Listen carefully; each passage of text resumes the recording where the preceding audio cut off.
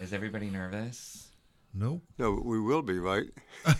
Now I am. No. Okay, It's not live. First so question. Where were you on the night of June 15th? Whoa, wait a minute.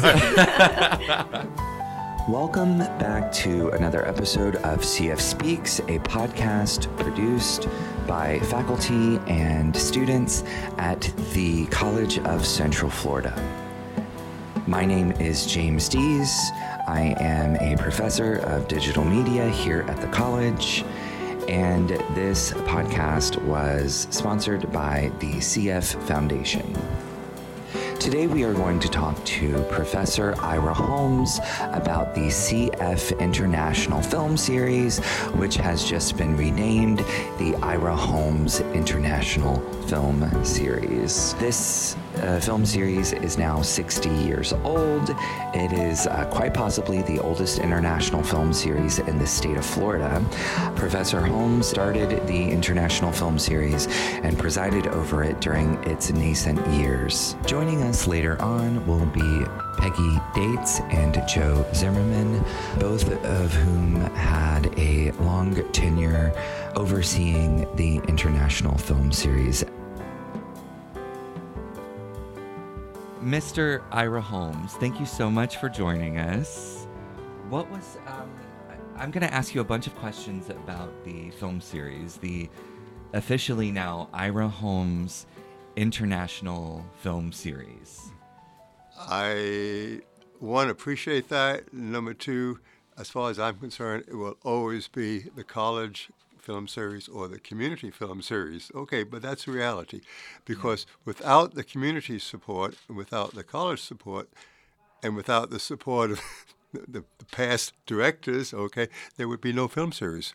It's just that simple, okay? So the films are important. The venue's important, okay? We've had 4 venues on this campus now, including the Weber Center. But without the support of the community and the college, okay, there would be no film series. Just that simple. So from my viewpoint, it's the community or the college film series. But if you want to call it the Ira Holmes Film Series, spell my name correctly. Okay, great. No ego involved. But I think you deserve it because you started the film series, right? I've heard that, yes. Can you tell us about the beginning of the film series and what made you start it, how you started it? Did you invested all your own money into it, or that didn't take very much, right? You know, when I came to the college, we were paid $4,000 a year. Now you have to adjust that for inflation, of course. Okay, but I think the real beginning, you know, my field is history and humanities. Okay, and when you talk about the beginning, you go back and back and back to understand, you know, the Roman Empire. You have to understand the Greek city-states. You know, so I don't want to go quite that far back, but I do want to go back to high school a long time ago, and two events in high school. Number one, this was in DeLand, Florida, 60 miles away from here, and my dad had an orange grove, which is a great business to be in, unless you have a hard freeze. We had 2 hard freezes, okay? It's hard to imagine 2 years without income, okay? And back then, there's not much in the way of backup programs. Yeah, what year are we talking about? Where are you taking us? I have finally reached the point where I am prepared to be a little bit specific. Okay. But first, a short story, okay? So this was maybe a year and a half ago when we still had classes on campus, when I was on campus, and I walked into the first day of class. I was a few minutes early, which happens on occasion, and I'm looking at the students, and the student in the back of the room raised his hand, and he said, he's waving. I said, yes, and he said, "Just how old are you?" I've never had that happen before, but I reached that point, you know. And I went over to him, and I said, "I will answer that question if you agree to say these words." And he said, "Sure." Okay. So I gave him the words. I went back to the front of the class, and I said, "Are there any questions?" He said, "Just how old are you?" And I said, 76. And he said, "That's the spirit." Now, 2 footnotes there. Number one, nowadays you have to explain the spirit of 76 because you can't assume that everybody relates to the painting, you know, or the story there. number two, I thought afterwards, from somebody who is, say, 17, 18, 19 years old, okay, the difference between 76 and 86 or 66, you're over there. You're way on the other side of the frontier, okay? There's really no difference, okay? And so I have reached the point partly because of doctors asking me, well, just how old are you? Have you fallen? All these questions they ask, okay. So I am now 87 years old. I can't believe that, It's just astonishing, okay. I know, it's astonishing. So, All right, Ira. Go. so, and so this all goes back to 1950 or 51. I'm going to say 51. Okay, I graduated from high school in 52, and we had little money. Okay, and Stetson in DeLand had a film showing at the Religious Center called All Quiet on the Western Front, and I think we went because it was free.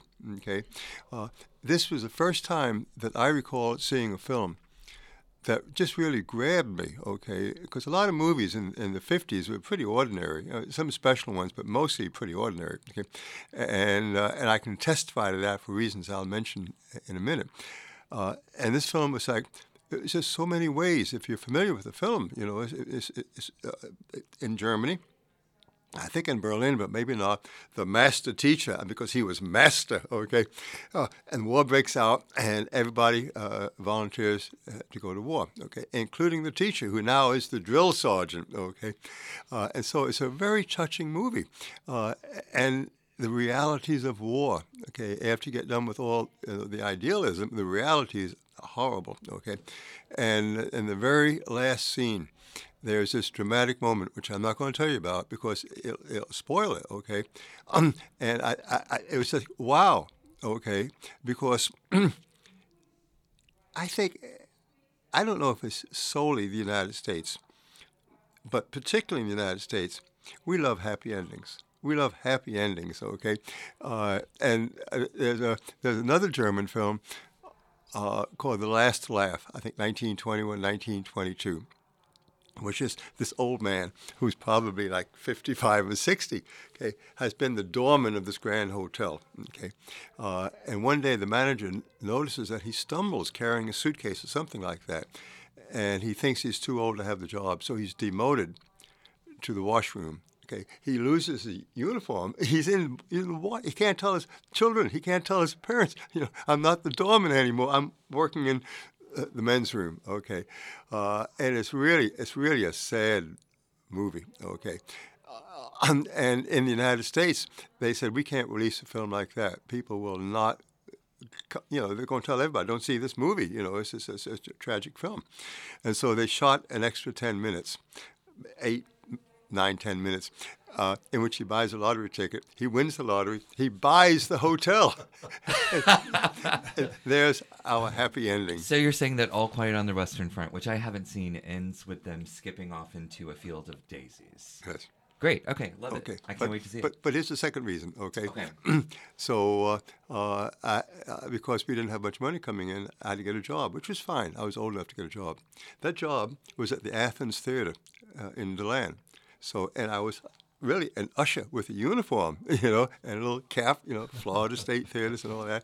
So I saw a lot of movies in the 50s, okay, and it just awakened me to this whole world of not just entertainment, but meaningful films.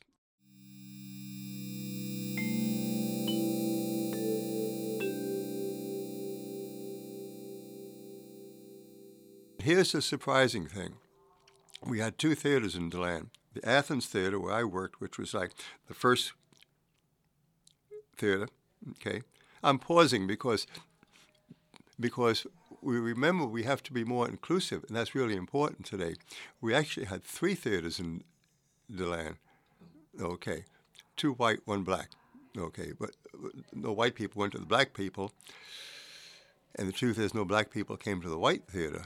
And I clearly remember one day there was a delegation of blacks that came to the theater and asked if they could sit in the balcony if that's allowed in some towns, not other towns. And the manager said, absolutely not. Absolutely not. I guess under the theory, if you open the door a little bit, there's no telling what that will lead to. And I've never forgotten that. So in the two theaters that we could go to, two white theaters, the Athens Theater, first one movies, but the other movie was the Drika Theater. And that's where I learned the difference between air-cooled and air-conditioned. Okay, air-cooled, you've got fans. Okay, big difference in the summer. Okay, and so this ratty old theater. Okay, and it was said that you needed 3 sticks when you went in there, 2 to hold up the chairs. Okay, and the 3rd to beat off the rats. Okay, that's an exaggeration. Okay. But they showed these old films that nobody else would run. It's hard to realize. Movies were shown and then just put in a warehouse. That was it. And so they showed these great films from the 1930s, and not so great films. But I thought, there's a whole world here that I'm not even aware of. So from these experiences, from the Stetson film, All Quiet on the Western Front, to the Athens Theater, first run films, the Drika Theater, the whole repertoire of films, I really had an interest in film. And then back then it was very normal for colleges and universities to have a film series. Okay, Florida State had a film series, University of Florida had a film series. And then I came to Ocala. Okay, and there was no way that you could see international films. It just was impossible, literally impossible. The closest we could get would be Orlando. I remember driving down to Winter Park, the Colony Theater, to see La Dolce Vita, and I'm glad I saw it. Man, what an amazing film! Okay, and one of those films where, and again, I don't want to give the film away because you have something to look forward to if you haven't seen it. Okay, it's like, oh my gosh, this guy that you admire, who's got everything going for him. He's a professor at the local university, beautiful woman for a wife, 2 amazing children, and he commits suicide. And it's like, it's not expected, okay? But outwardly, he had everything going. Inwardly, it was a different story. And then to see a film like that, you had to drive to Winter Park. That was it. And I thought, why don't we have a film series here? Okay. And so this was in 1960, 61, and it started as a. Do you have more than one question? No, please.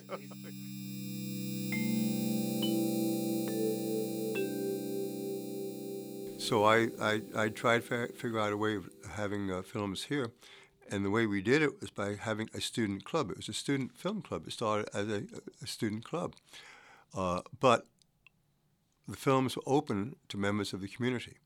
And we had like an annual fee of $2. And if I had done my homework, I would have adjusted that for inflation. It might be like $5, $10 now for the season, okay? And we had maybe 100 members. I mean, people from the community and from the college that really supported the film series. So that's really the beginning. Okay, way back then. Okay, nobody, including me, had any idea that 60 years later, I'd be telling stories about way back then.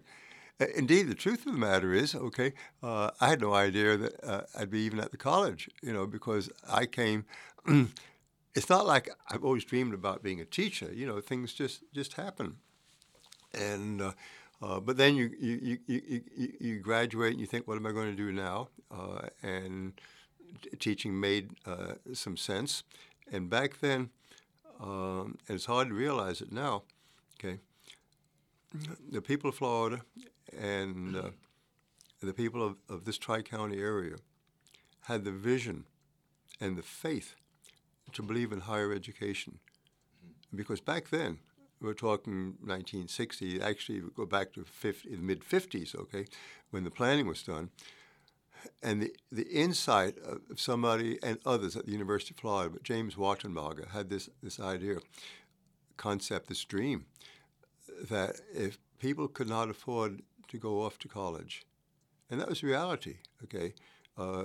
Back then, Florida had 3 universities, Gainesville, the University of Florida, Florida State College for Women, okay, and Florida A&M. So if you did not live in Gainesville, if you did not live in Tallahassee, you had to go off to college with all the expenses of room and board, as well as tuition and books. And he had this dream of bringing colleges to the community. And that was the real beginning of two-year colleges. We had two-year colleges before in West Palm Beach, going back to the 1930s. But he had this dream of bringing two-year colleges within driving distance of 95 or 96% of the people in Florida. You could live at home, eat at home, pay your tuition, buy your books, and go to college at home. And we bought into that. We were one of the first two-year colleges in Florida. And way back then, we had people coming from Orlando and Leesburg and Gainesville, because Gainesville did not have a two-year college. And it was just an awesome vision, okay? And I think I try not to be cynical. It's very easy to be cynical, you know, and sometimes I am.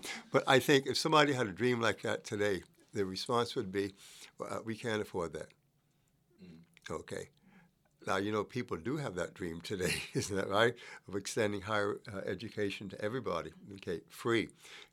And some people, like in West Virginia, are saying, we can't afford that. We can't afford that, okay. So anyway, it's a different age. So here I am. And I have to give thanks because the second year I was here, I was ready to leave, to do something else, to travel. I don't remember what it was, okay?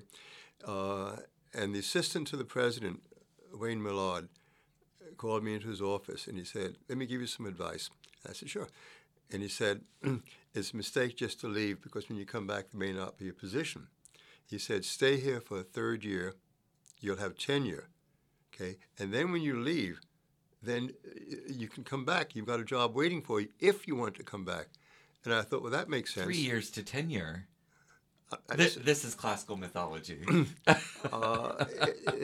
This is a long time ago, okay? And things have changed. And part of the reality there is my dream was to get a job in Daytona Beach or somewhere on the beach because, you know, I'm a kid, you know, I want to be on the beach, okay?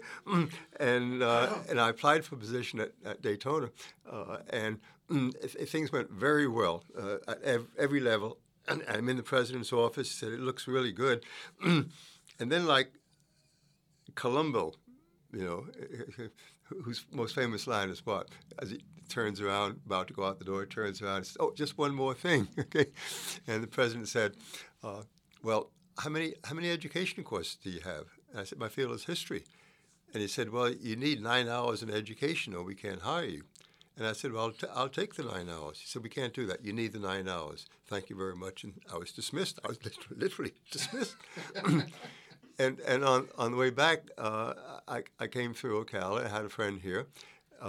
And as she said, the president has just resigned. The first president just resigned. And some faculty members are leaving. Why don't you apply for a position here? And I did. And I said, you know, I don't have any hours in education. And they said, well, you can take them. I said, okay, fine. That's fine. Okay. Tell that to the other guy. Yeah. Well, listen, you know, one is thankful for what happens that works out right, and the other stuff you just try to forget. Okay. So what did you have to learn to make the film series happen? No, that's really a good question. Okay. And there was a man by the name of Fielding at the University of Florida, who not only had a film series, but there was sort of a league of film series throughout the state of Florida. I talked with him for advice. He was very, very helpful, okay, about what needed to be done. And on the top of that list, he said, some distributors will work with you. Okay, you found this out. And others will say, that's the list price, you know. But he said, explain to them, it's a small college, you're just getting started, and you don't have a lot of money. And yeah, you have to pay public performance rights for the films. That's right. Yeah. Okay, so, and we're talking film now. We're not talking video. You know, it's like, you know, film. And places like Cinema Guild and Janus Films were really good about helping. You know, they gave huge discounts, like 50% discount. We could not have done it otherwise.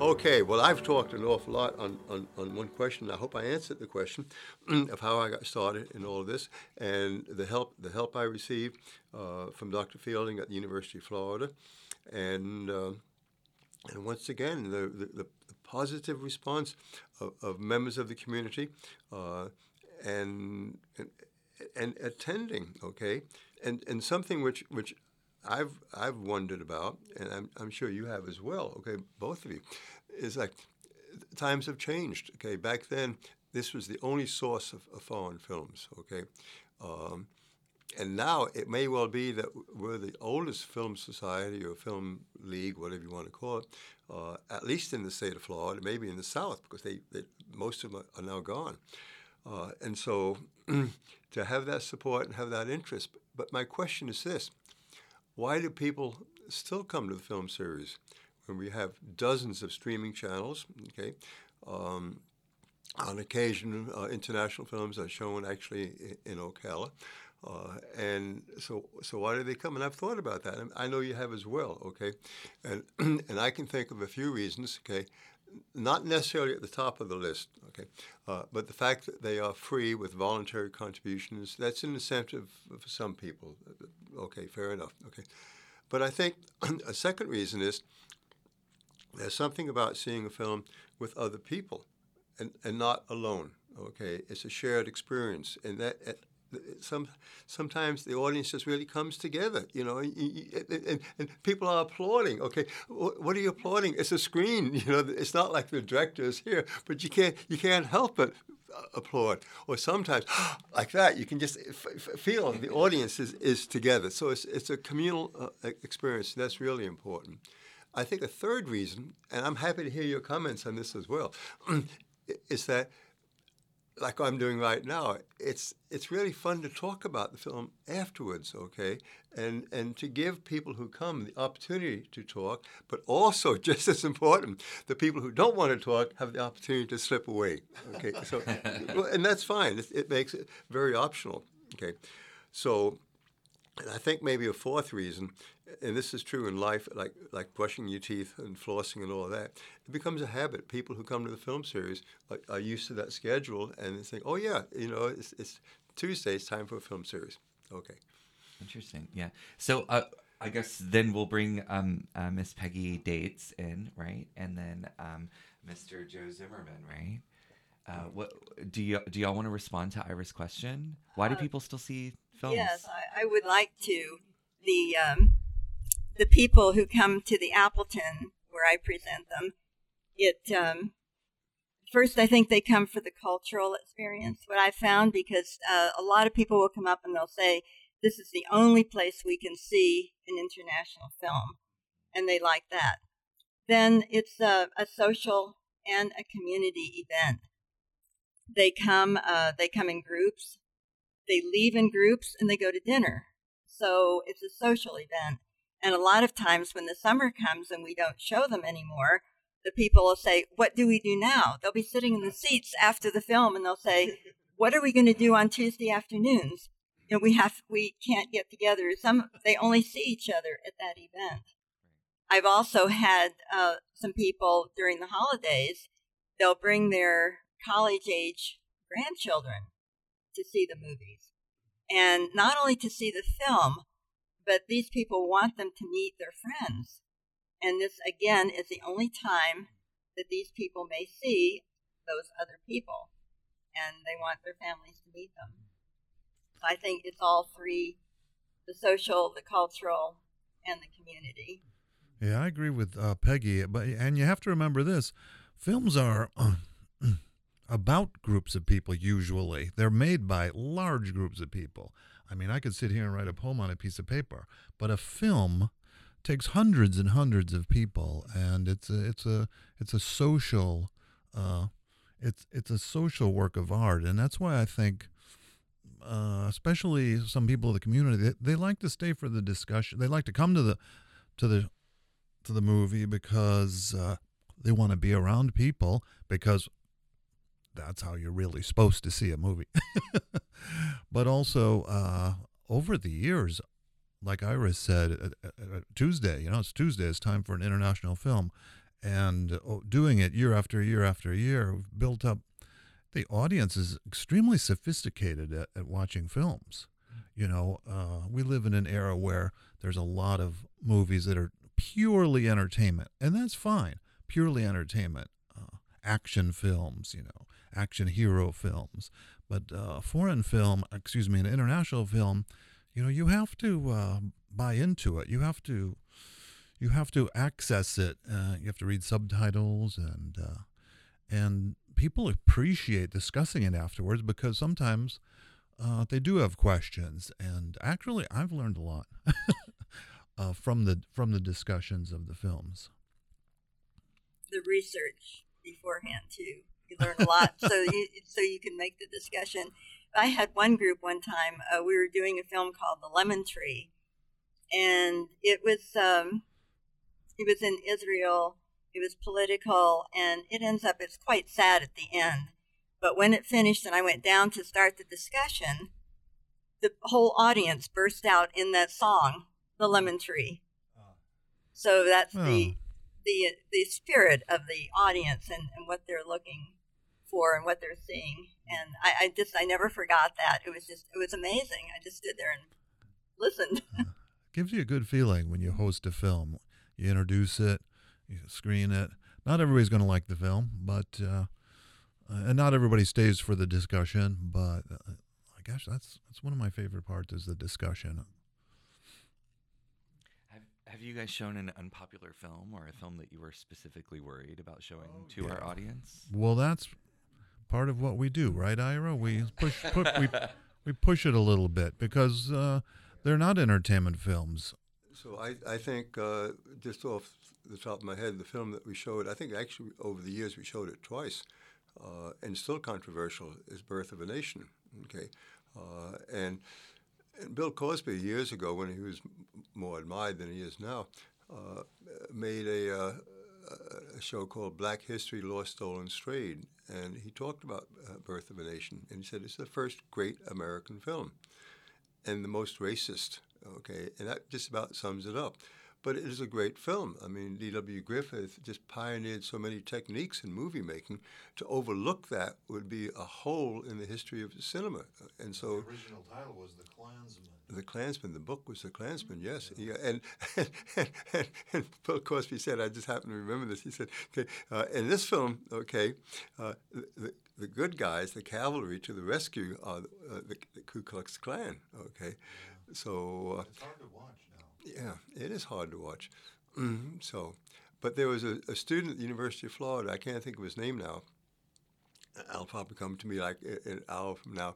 Okay, he remastered Birth of a Nation from a black viewpoint, but to show the genius of Griffith. He was honest about that, but to just emphasize just how racist the film was. So, and we showed that as well. Okay, so yeah, there are films that will upset people, and I think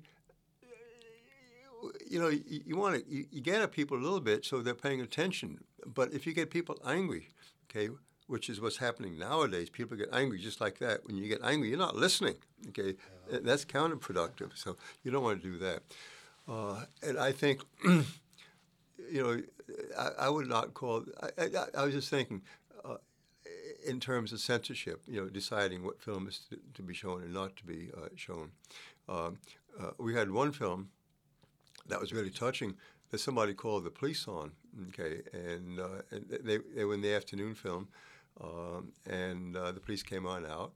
And the film was a film from Brazil called Pixote, Pixote, about juvenile delinquency. And the people in the film were off the street. They were not actors, okay?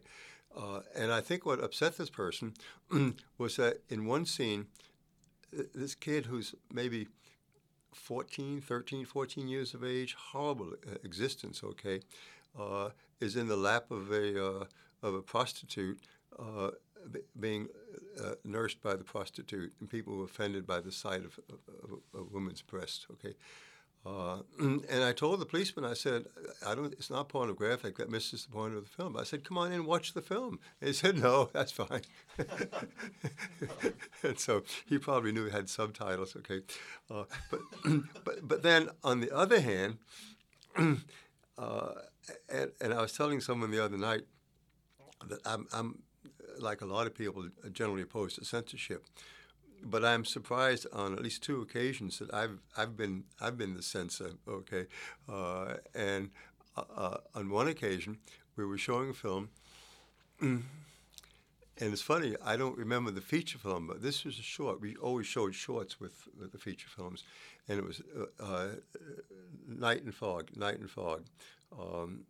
about the German concentration camps, with much of the footage coming from German footage. It was horrible. I mean, it was, and before I showed the film, I said, I'm announcing to everybody that children have to leave. I'm not giving you a choice. Okay, this is whatever it is, 15 minutes.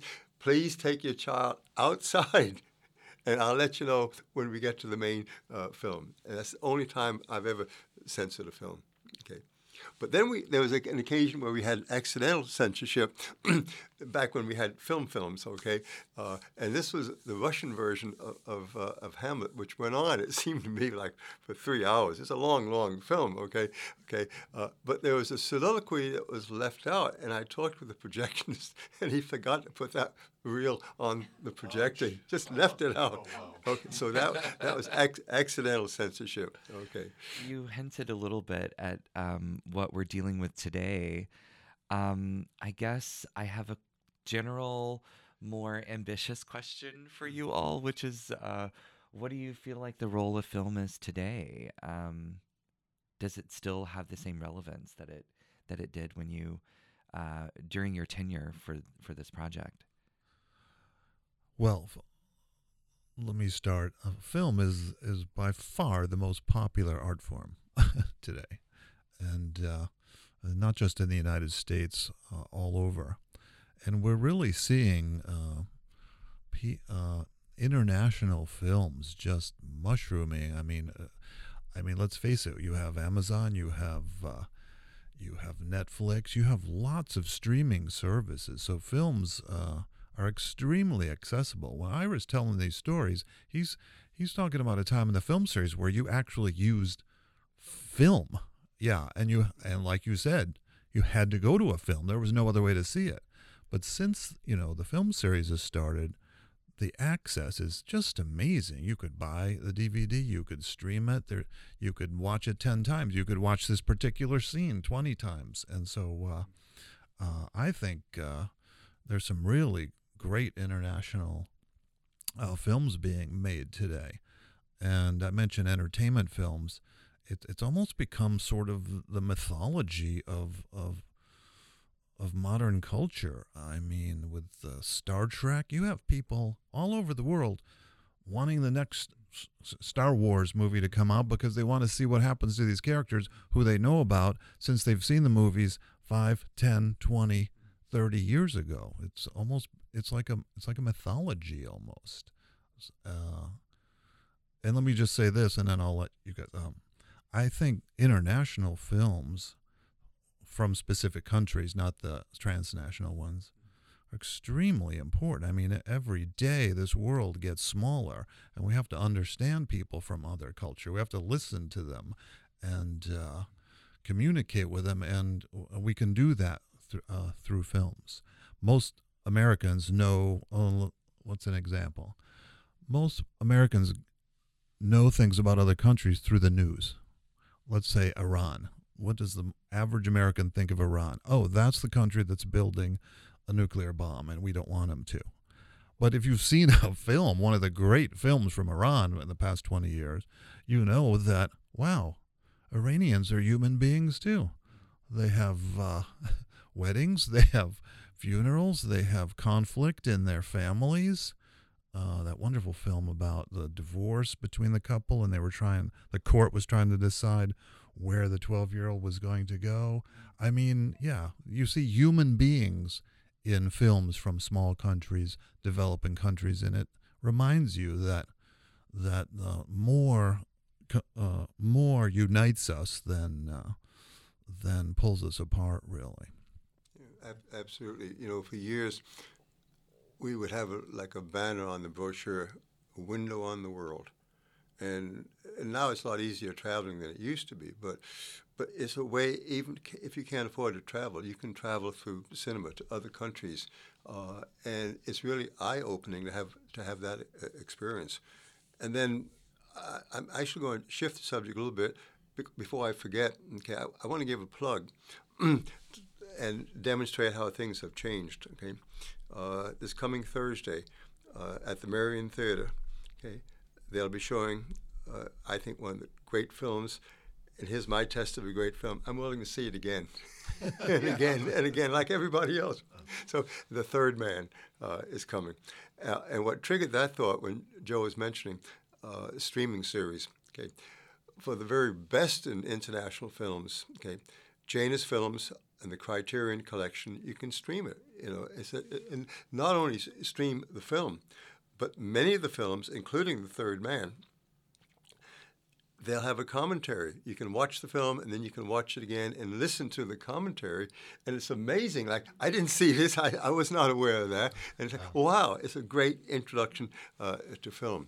And so it's amazing how in Ocala today, films like The Third Man are being shown in a theater, okay, Marion Theater, Thursday, and it's repeated 2-3 other times in the course of the month, but you have to go online to check that out. But I'm so thankful the Marion Theater is open, good for downtown, good for Ocala, good for the community, and great for movies. Okay. Do you have any thoughts about the contemporary state of watching movies? Yes, I was thinking what Joe was saying, that the world has gotten so much smaller, and today I was thinking about a film that we did. It was called Turtles Can Fly. And it was about Kurdish children just before the Americans went into Iraq. Oh, yeah. And Saddam was still there. And the children in the movie are they're from the towns and the refugee camps. And some of them have lost arms, they've lost legs because they're out in the minefields. That was how they could make their money, was to go out and pick up the mines that were still there and to carefully try to take them to someone who was going to give them enough money that they could buy a piece of bread to eat. And seeing this movie really brought back, what we do not get on the news. This was the real story and how the people were living at that time. Yeah, that's a great film. It really opens your eyes to It's one of my favorites. You mentioned non-professional actors, both of you have, and that is something that happens a lot in international films, not only because it's cheaper to make them, because these are small countries trying to make a film, but because it gives an authenticity to it, using non-professional actors sometimes. And I just want to make this point. One of the great films of the last year, Nomadland, won all these awards, actually uses that. A lot of people in Nomadland, about this woman who goes, from trailer camp to trailer camp out west. It's who stars in it? Frances McDormand. Yeah, I saw an interview with her, and they used a lot of non-professional actors in that film. It somehow makes it more authentic. And what they're saying, on social media, is that it was a great experience being in the film. I'm a nomad and things like that. So that's a different perspective. But I thought about it because it's something they use quite often in international films from smaller countries, non-professional actors. A great example of that, of using non-professional actors, is the Gospel according to St. Matthew, made by Pasolini. And I think all the actors, except maybe one, were just people who lived in the area, okay? and that is it's an unbelievably powerful film because they had a great script writer, Matthew. Okay. But what's interesting about the film, I know, is that the man who made the film, okay, was not a Christian. He was in fact an atheist, a Marxist, and other ists that we could add to that we might not consider to be complementary. And what a challenge it was to make a film, and I think this is for all of us, including me. If you don't believe in something, the challenge is to understand it and to explain it without saying I believe. Okay, but and people don't want to be bothered with that. I don't understand it. But that's it. Okay, Yeah. Or I'm Here's my against opinion of it. I don't need anything else. Yeah. This is my opinion. It's not based on anything, but this is my. Yeah, we live in that kind of culture now with social media. So Interesting. Well, so you guys are helping. I guess you chose some films to put forward at the 60th anniversary, starting in the spring. What movies did you choose to show and why? I think, Ira, would you like to go first? this is actually the only one I know about because I don't know the rest of the schedule yet. So I hope maybe we could pull some information there. Okay. I don't know. This is a film by Agnes Varda, the French director, called Cleo, From 5 to 7. Cleo is a entertainer, an actress, a singer, and she leaves the doctor's office at 5 o'clock after having had a biopsy, and it's not clear what the results of the biopsy will be. Okay, and so she has 2 hours before she goes back. So there's that moment of questioning and truth, like what is my life all about, and is this the end? And you don't know. So it's really it's a fascinating film. Okay, and I'm not clear whether I'm supposed to lead this discussion or not. But if I'm called on, I will. Okay, and then. Agnes Varda herself died like 2 years ago from cancer, so one of those things. And Joe, help me. What was the name of the film that you showed 2 years ago? Varda's film. Oh, it was the photographers. Faces, Places. Faces, Places. Great Yeah. film. Yeah. Yeah. It's one of my favorites. It was a documentary about her, Yes. about Agnes Varda. Yeah. So it's this older person, Agnes Varda, and the younger And the younger photographer, yeah, Okay. doing those huge portraits. Huge Portraits. talk about public art. Okay, on the side of a building, Yeah. Huge portrait. Okay. Yeah. Nice film. So. Yeah. So I don't know the other films in the film series. Well, I'm going to be doing one. It's a Russian film, and it's called Ivan's Childhood. And it's going to be during the war, and it's a child who should have had a normal childhood. He's this beautiful child with a beautiful family. His mother is lovely. His sister's so pretty. And, of course, it's not going to be a pretty film because the town is going to be wiped out, and then he's going to have a totally different life in the war. And partly about what he wants. He's only 12 years old. But he knows he does not want to go to school. He wants to be a soldier. And so it's going to compare what his life could have been to what it really is. Very, very powerful movie.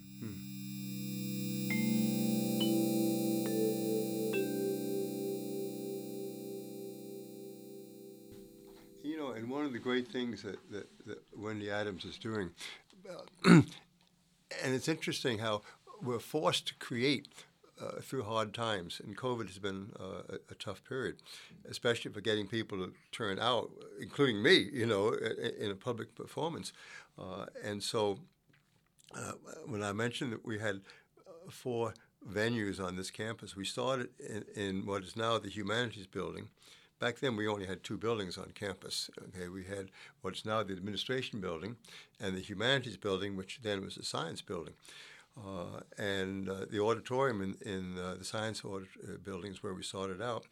And back then, when you mentioned about having film, okay, film was the easy part. The projectors were the hard part. You had to carry these heavy projectors down there. Okay, we had to run wires down the aisle because we didn't have any sound system in there at all. So all this had to be done ahead of time. Okay, and we did not have a projectionist. You know, so I had to project the films. Okay, and I remember it was like our second or third film, the Seven Samurai, which is a long film. Okay. And I'm sitting in the back trying to adjust it. And this was like an epiphany for me.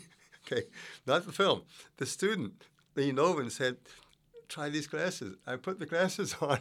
I could see again. I could see. So that's when I first started wearing glasses. Okay, and so we started out in the Science Building, which is now the Humanities Building. We then moved to this building, the Fine Arts Auditorium. And there's a story about this building that maybe you've heard, Joe, and it may be true, okay? But it's one of those stories that's too good to leave out. And I think it may be true, okay? The vice president at the time, Arnold Virtala, was from Finland, and he had proposed a fine arts building, and the state said, no, your college is not big enough for a building that size. So he redrew the plans, okay, for 2 buildings connected by a patio. And that's what we wound up with, okay? And now the patio has been enclosed, so we have like one building. And so the auditorium here would seat, was it 297, 279, I think 279 people, okay? And back then, we often had 200, 250 people would show up, okay? It was very popular. And then we used the Weber Center, okay? So, and I thought there was another location. But the fourth location, I'll say now, thanks to Wendy, facing COVID, okay, people are not going to come indoors. And she moved the film series to the Ocala Drive-In Theater. What a stroke of inspiration, okay? That worked out really nicely, okay? And now, fingers crossed, we'll be back beginning January 25th, okay? And through the greatness of Zoom, she did this last year, she's doing it again this year, that we'll have film scholars available for each film, talking about each film. That's beautifully done, okay? I mean, we know a little bit, and you know, you've taught the film course. We all learn a lot because we read and we read. But to have an expert on whatever the film is, talking with people on Zoom, that's an amazing contribution. It was wonderful last year. She did a good job. And I have a nice little story about Ira and myself at the same time, talking about the films that used to have the canisters of the, what do you call it, cellophane, what they're made out of, celluloid. So there was a day at the Appleton, I'm ready to show a movie, and somebody says, Ira Holmes is in the lobby. And so I thought, okay, well, I've always wanted him to come and hear my discussions and see how I'm doing. But I'm still a little bit nervous about it, and I want everything to go right. Well, that day, all of a sudden, I don't have any sound when the film starts. The machine, there's no sound. Finally get that fixed, and then there are no subtitles. It was a day where if anything was going to go wrong, everything went wrong. And now I'm even more nervous because Ira is in the audience watching this, and I can't get the machines to behave. So afterwards, we talked about it. I said, I was so embarrassed that this happened. And he says, no, he said, I have all the empathy in the world when that was happening, because he said, when I had the celluloid films, he said, I always had to carry in my pocket a strip of tape and have tape there because they were constantly breaking, and we had to tape them back together. And he said, that was a lot worse than what was happening with you. So, and I never forgot. And, we were lucky enough with the support of the foundation to buy a new film projector for upstairs in the auditorium. It never worked correctly. Okay, it was the most frustrating year that we had because every time it was repaired, and I'd come and say, the projector's been repaired, it would work like for 20 minutes or something like that. And it would break down frequently, and there was nothing you could do about it except be patient, we're working on it. That was the most frustrating year that we had, so that I recall. So it's happened to all of us. So, yeah. And now, and Joe, I know you've had troubles, but with DVDs and it's just you push a button, and 99% of the time it works fine. 99% of the time. Yeah. Or you have Japanese subtitles, right? Well, thank you guys. Thank you all so much for your time today. And I can't wait for the film series, which Professor Adams will be sending out to the community. I guess the first film is going to start on January 25th, and it will be Agnes Varda's Cleo from 5 to 7, possibly hosted by Mr. Holmes. Dr. Holmes. What's the time? Oh, I don't know. January 25th. There's no times yet. Okay, well, usually I think, I'll be there for the evening one, maybe for the afternoon. I don't know, maybe you'll do the afternoon. We'll find out. I heard you were going to do I used to do it twice. I used to do it 3 times.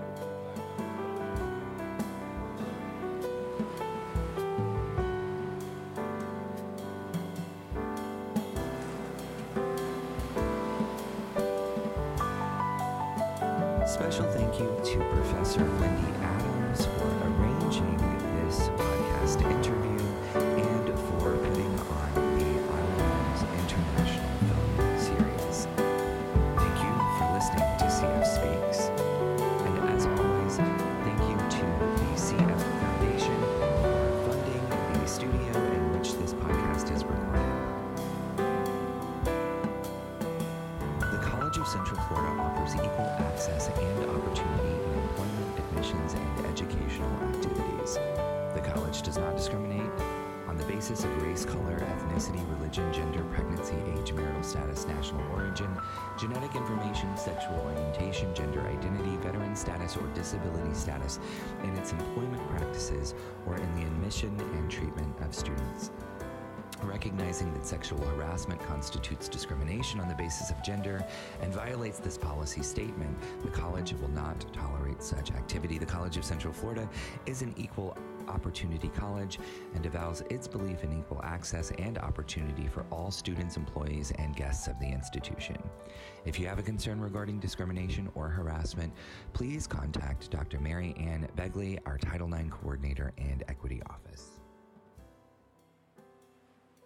So, Joe Zimmerman was saying something about how a lot of films are action films and entertainment. And that's fine. We need entertainment in our lives, okay? But the films we show are really designed not as action movies. Some of them have almost no action. We showed My Dinner with Andre years ago. The only action is he gets in a taxi, he goes to the cafe, and he sits with Andre Gregory, the he is Wallace Shawn, okay, and they talk for like an hour and a half. But it's a fascinating conversation to hear these two brains connecting. So there's a lot to think about. And so the films that we show, I think, are designed to entertain, yes, but even more to get people to think about what's going on. And so I am so happy that I have a 5-year-old grandson now, and he's being exposed to films. Okay, the first film he saw was The Red Balloon, French movie. Okay, but almost entirely silent. Okay, and he loved it. He loved it. And I thought, that's a great beginning. And we saw Treasure Island a couple of weeks ago, and we were watching it, and he turned to me, and he said, "Is Long John Silver a good guy or a bad guy?" And I said, let's stop the movie and we'll talk about that. And, when you talk with children, you want to keep it short and give them a chance to say whether they're bored or not. If they want to ask another question, they can. And I said, it's really complicated because good people sometimes do bad things. And sometimes bad people do good things. That's the category of Long John Silver. Not a good guy, but he does some good things. So we live in a complicated world. And so much of what I was brought up with, and it hasn't changed that much, good guys are good guys, period. I mean, the Lone Ranger was a good guy, okay? Tom Mix was a good guy. Superman was a good guy. But what we need to realize is that bad guys have mummies and daddies. bad guys have children, okay? And sometimes bad guys do bad things, okay? And we have to be aware that it's a really complicated world we live in, except in comic strips and action movies, okay?